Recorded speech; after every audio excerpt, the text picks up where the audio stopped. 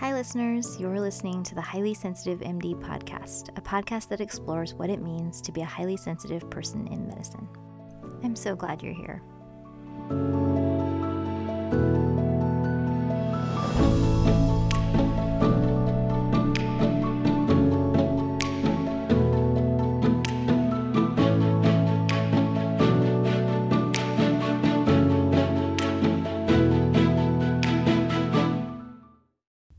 Hi everyone, thanks for joining me for episode 2 of the Highly Sensitive MD podcast.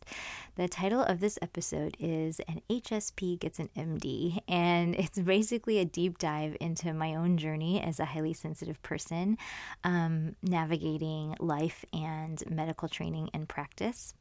I think if you've decided to listen to this podcast, I feel like you deserve to know a little bit more about me and what led me to the point of making it. And I suspect that a lot of my experiences will actually be familiar to you. And if you are a highly sensitive person, I hope it prompts you to look back at some of your past experiences and examine them with this new lens of better understanding your sensitivity. Okay, so I'm going to start by taking you way back to childhood, which is when some of the traits of HSP start to become apparent. And as you know, if you listen to the first episode, I answered yes to every single question on Dr. Erin's HSP quiz on her website. So I am a great poster child for being highly sensitive. And like many other HSPs, I was a very shy child. I was fortunate enough to grow up in a very peaceful home. My parents have always had a remarkably stable, healthy relationship, and I also went to a really small, nurturing school where I eventually got comfortable enough to actually participate in class and interact with my teachers. So overall, I would say I had a pretty uneventful childhood. However, I did have a lot of sensory quirks. So I would get very upset over noise pollution, like if my grandmother was running the sewing machine or my mom had the exhaust fan going in the kitchen and the TV was on. I hated that. I also hated Indian wedding receptions. If you've ever been to an Indian wedding reception, specifically a Punjabi wedding reception, you know that they can get very loud, and that was very stressful for me. I was also a very picky eater, not surprisingly, and I was a very picky dresser. So specifically, I hated pants. Denim was basically my worst enemy. I would do everything to avoid having to wear actual pants. I remember hiding them in the back of my closet so that my mom wouldn't grab them and ask me to put them on before school. I just thought the fabric was too stiff and too uncomfortable and restrictive. I think I was maybe 11 years old when I got my first actual pair of jeans, and even then, I'm pretty sure they had an elastic waistband. I actually remember the first time I bought like a real pair of jeans. I think it was junior high, and I remember my aunt took me to Mervyn's, which I don't think exists anymore, and was just like, you know, this oversized sweater and legging look you got going on is just really outdated and you need to step it up because it's the year 2000. So she bought me my first real pair of pants. And I mean, honestly, even to this day, like I don't love pants, would prefer something with an elastic waistband pretty much any day. So I know it may all sound kind of silly now, but I bring up the whole pants saga for a very specific reason, because I do think it's a great example of something that can be viewed through a different lens that helps you see the way you are or the way you were with a little bit more compassion.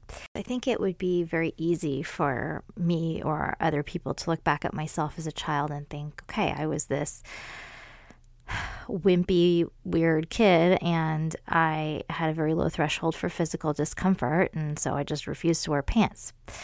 Or I could look back at it through the lens of being highly sensitive and know that it was one of the first manifestations of a very high level of sensory processing sensitivity, and that same sensitivity has carried through to adulthood and has now been the reason that I might appreciate a very subtle rash or feel the edge of a liver or the fluctuance of an abscess under the skin that might not be as easy to appreciate for everyone else. Isn't that kind of an amazing thought? I really hope that resonates with some of you. Now that I'm a mom, I'm actually so grateful to remember a lot of these things about my childhood because my son's almost 2, and whenever he does something slightly odd, I can remind myself that I did a lot of odd things. And I think it would be very easy for an anxious parent, especially an anxious physician parent who knows a little too much, to start jumping to conclusions about what some of these behaviors might mean. And it's been really reassuring and helpful to me to remind myself that for me, all of these little quirks were not necessarily a sign of something else going on, but were parts of who I am and parts that still serve me in some way. Okay, so moving on to high school. I had a very boring high school experience. I went to a very buttoned up Catholic all-girls prep school in California. High school for me was all about academics. My parents did a really good job of removing any and every distraction from my life. I went to school, I came home, I did my activities and my homework, and that was pretty much it. And I have always been somebody who enjoyed school, so I was happy to do this. It didn't really bother me at the time. In retrospect, again, being highly sensitive, I am sort of grateful that I had so little opportunity to be overwhelmed at that age. And I think it allowed me to do as well as I did in high school. But it definitely came at a price because when I got to college, I had a lot of things to learn and a lot of new experiences to have. So that's where things kind of got interesting. So I went to undergrad at Stanford, and I never expected to get in there. I had actually sent a deposit to a different school that I had got a scholarship at and that I was pretty sure I was going to go to because I figured the rejection from Stanford was coming any day. I think from the moment I set foot on campus, I was just so exquisitely aware of how incredibly smart everybody around me was. And I just had that overwhelming feeling of being a fraud or a mistake. I remember thinking, gosh, I'm not an Olympian. I didn't start a nonprofit when I was 16. I'm just a nerdy Indian kid, and there's like a million of us. Why would I deserve to be here? And what's so ironic about that is how many of the people that I was in awe of felt the same way and would think, well, maybe I just got in because I can swim really fast or throw a softball, or maybe because my parents went here. So it turns out that the majority of us were actually having those thoughts, and the data on imposter syndrome reflects that because we now know that somewhere around 80% of people actually have it at some point in their life. And I would bet that for highly sensitive people, it's even higher than that. And I think for me, the reason imposter syndrome hit me so hard is because of how aware I was of other people's talents and intelligence and strength. And I was also very easily overwhelmed. So it became hard for me to sort of perform or focus on my own growth and development because I was so busy taking in everything that was going on around me. And I bet that's true of a lot of other HSPs. So for me, imposter syndrome has also been kind of a chronic condition. It's had a relapsing and remitting course. And usually it's some source of external validation that will make it go away for a while, but then it always comes back. So for me, the first few years of college were a bit of a mess. I was just a mess academically, socially, romantically. Like I was a very mediocre student. And that really fit into this narrative that I had in my head of not really belonging at Stanford. And then my junior year, or between my junior and senior years, I took the MCAT in preparation for applying to med school. And I did shockingly well. And I hate to say that this single number had such a big effect on me, but it really did. It completely knocked me out of that state of mind that I had been in for so long, and made me think, okay, that B- I got in Chem Lab is not actually a reflection of my innate intelligence, and maybe I can go to med school, and maybe I can compete with all these really smart people that I go to school with.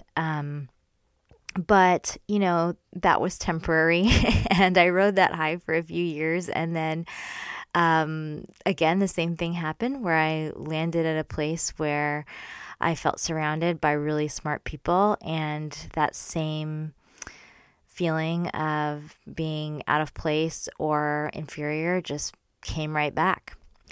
So, sort of looking back on this period of my life, there's 2 points I want to make. One is about external validation, and the other is about imposter syndrome. So, one thing that I think is really unique about medicine is that if you are somebody like me who's sort of, I think, wired to unconsciously crave and seek external validation, you are going to keep getting it in medicine. You're going to keep getting it until you're like 30 years old, because the structure of our education and training is such that there's so many hoops to jump through, and so much of it is based on these objective measures and evaluations, and there's this very rigid framework. And so first you take the MCAT and you get your grades in college, and you go through this very rigorous process of med school applications, and then you get in, and then you have more grades, and you have boards, and you have clinical rotations and evaluations on those, and then you go through this rigorous process of matching. And so there's sort of always a stamp of approval waiting for you around the corner. And I think when you go through a process like that, it's very easy to lose yourself in it and to start allowing your self-image to be sort of shaped by those external validators. And for me, the experience was once I finished training and went out into the community to do primary care, the external validation kind of dried up. And for the first time in my life, I felt like I really had to start making decisions based on my own values and priorities and strengths. And that felt weird because I felt like I hadn't had to do that for a very long time, since the path was so well laid out for me. And I actually think this is how so many people sort of end up arriving at like their holy grail attending job and looking around and thinking, wait, what am I doing here? Like, I don't know if I even really like this, because we've just spent so many years kind of taking the next logical step and not being forced to really think about what we want and what kind of job would actually cater to our strengths and serve our needs and align with our values. And I think as doctors, we're just not used to even thinking about those things, because so much of what we've done for, a decade of our lives is so rigid and structured. So the other point I wanted to make is about imposter syndrome. I feel like imposter syndrome is really hot right now. It's like definitely a part of the consciousness in a way that it really wasn't 10 or 15 years ago when I was first experiencing it. But there's a thought that I have about imposter syndrome that I don't hear discussed very often, and it's one that I think has held me back from really letting go of it for a very long time. And that's this feeling that if I were to actually accept ownership of my accomplishments and truly believe that I earned and deserved them, that I would automatically be denying all of the ways that luck and privilege and other people's actions led to my success. And I think especially as a highly sensitive person who's spent a lot of time thinking about this, I am acutely aware of the ways in which I was set up to succeed, and not just the obvious ones of being born into a family that was able to support me financially and supported my education, gave me access to resources, but I think back even further. Like, I think about my grandparents crossing the border between Pakistan and India on foot with whatever they could carry in 1947. I think about my dad having to send a cassette tape of himself speaking English to get a residency spot in the U.S. I just think about all of the different things that had to happen for me to even exist and to have the life that I have. And so when I really think about all of those things, it feels so arrogant and impossible to even consider acting like, oh yeah, I deserve all of this. I earned it. And I think I sort of have this unconscious fear or subconscious fear that really taking ownership of that success would make me this arrogant, ungrateful person, and I would somehow lose the drive or humility that has led me to the point that I'm at. And I think that thought really kept me stuck in my own imposter syndrome. And I would bet that this is true for a lot of other highly sensitive people, especially the ones that are also children of immigrants. But what I've come to realize is that I think I was creating a false dichotomy there, and I was convincing myself that these two things were mutually exclusive, and they're not. And it really is possible to take ownership of your own success while acknowledging how other people and privilege and luck have contributed to it. And the times in my life when I've been able to feel most proud and confident and deserving, those were the times that I achieved something, and in that moment openly expressed gratitude to the people and circumstances that I felt got me there. I remember the night before I graduated from medical school, my entire extended family had flown out to San Diego, and we all went out to dinner at Fred's for tacos. And I remember kind of giving them a little speech and thanking basically everyone at the table, like my cousins for doing my boards flashcards with me, and my uncle for driving me to the airport for my interviews, and, obviously my mom and dad for everything they've done. And just telling them, like, it's not, the MD's behind my name, but it's not me earning this. Like, it's ours. Like, we earned this degree together. And that felt so good. And ironically, acknowledging other people and their contributions and luck and chance and privilege and all of those things doesn't end up feeling like it takes away or diminishes my own ownership of those successes. It actually just allows me to lean into it in a way that I think I've had trouble doing otherwise. So basically, gratitude is the secret sauce that makes everything better. I feel like that's a lesson that life has been trying to teach me for a while, and it really is true. So I want to end this podcast on a note of gratitude. I intended for this originally to be a weekly podcast, and I did originally record this, I think 3 or 4 weeks ago. And then I got sick, and my son got sick, and then I got sick again. And over the course of those few weeks, I became riddled with self-doubt and started thinking, oh gosh, who wants to listen to 20 minutes of you rambling about your life? How self-indulgent? Is anybody even listening to this? Like, does it matter? And in that time, I've had several people reach out to me and say, hey, where's the next episode? I've been waiting for it. And I've been getting these little alerts in my email that's like, your podcast has 50 downloads, 150 downloads, 200 downloads. So that, gave me the little push I needed that maybe there is value in what I'm putting out into the universe, and I should continue to do it. So, I too am still on the journey of overcoming my own self-doubt and not looking for external validators to motivate me. But I really do appreciate you for listening this far. And if you left a review or reached out to me, I appreciate that even more. So thank you. I'm actually going to cut this episode short and release it as 2 parts because I really want to keep the episodes sort of bite-sized and digestible, and I don't want to bore you.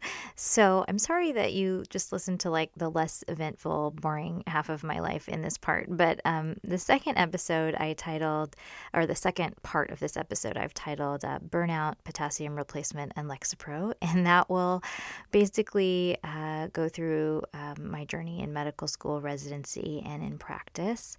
And I am both excited and terrified to record that episode and share it because I am planning on sharing a lot of experiences that I consider deeply personal, but also that I think are far more common than most of us going through them realize. And since I've been so sporadic about putting up new episodes, I hope you'll subscribe so you'll be sure to not miss that.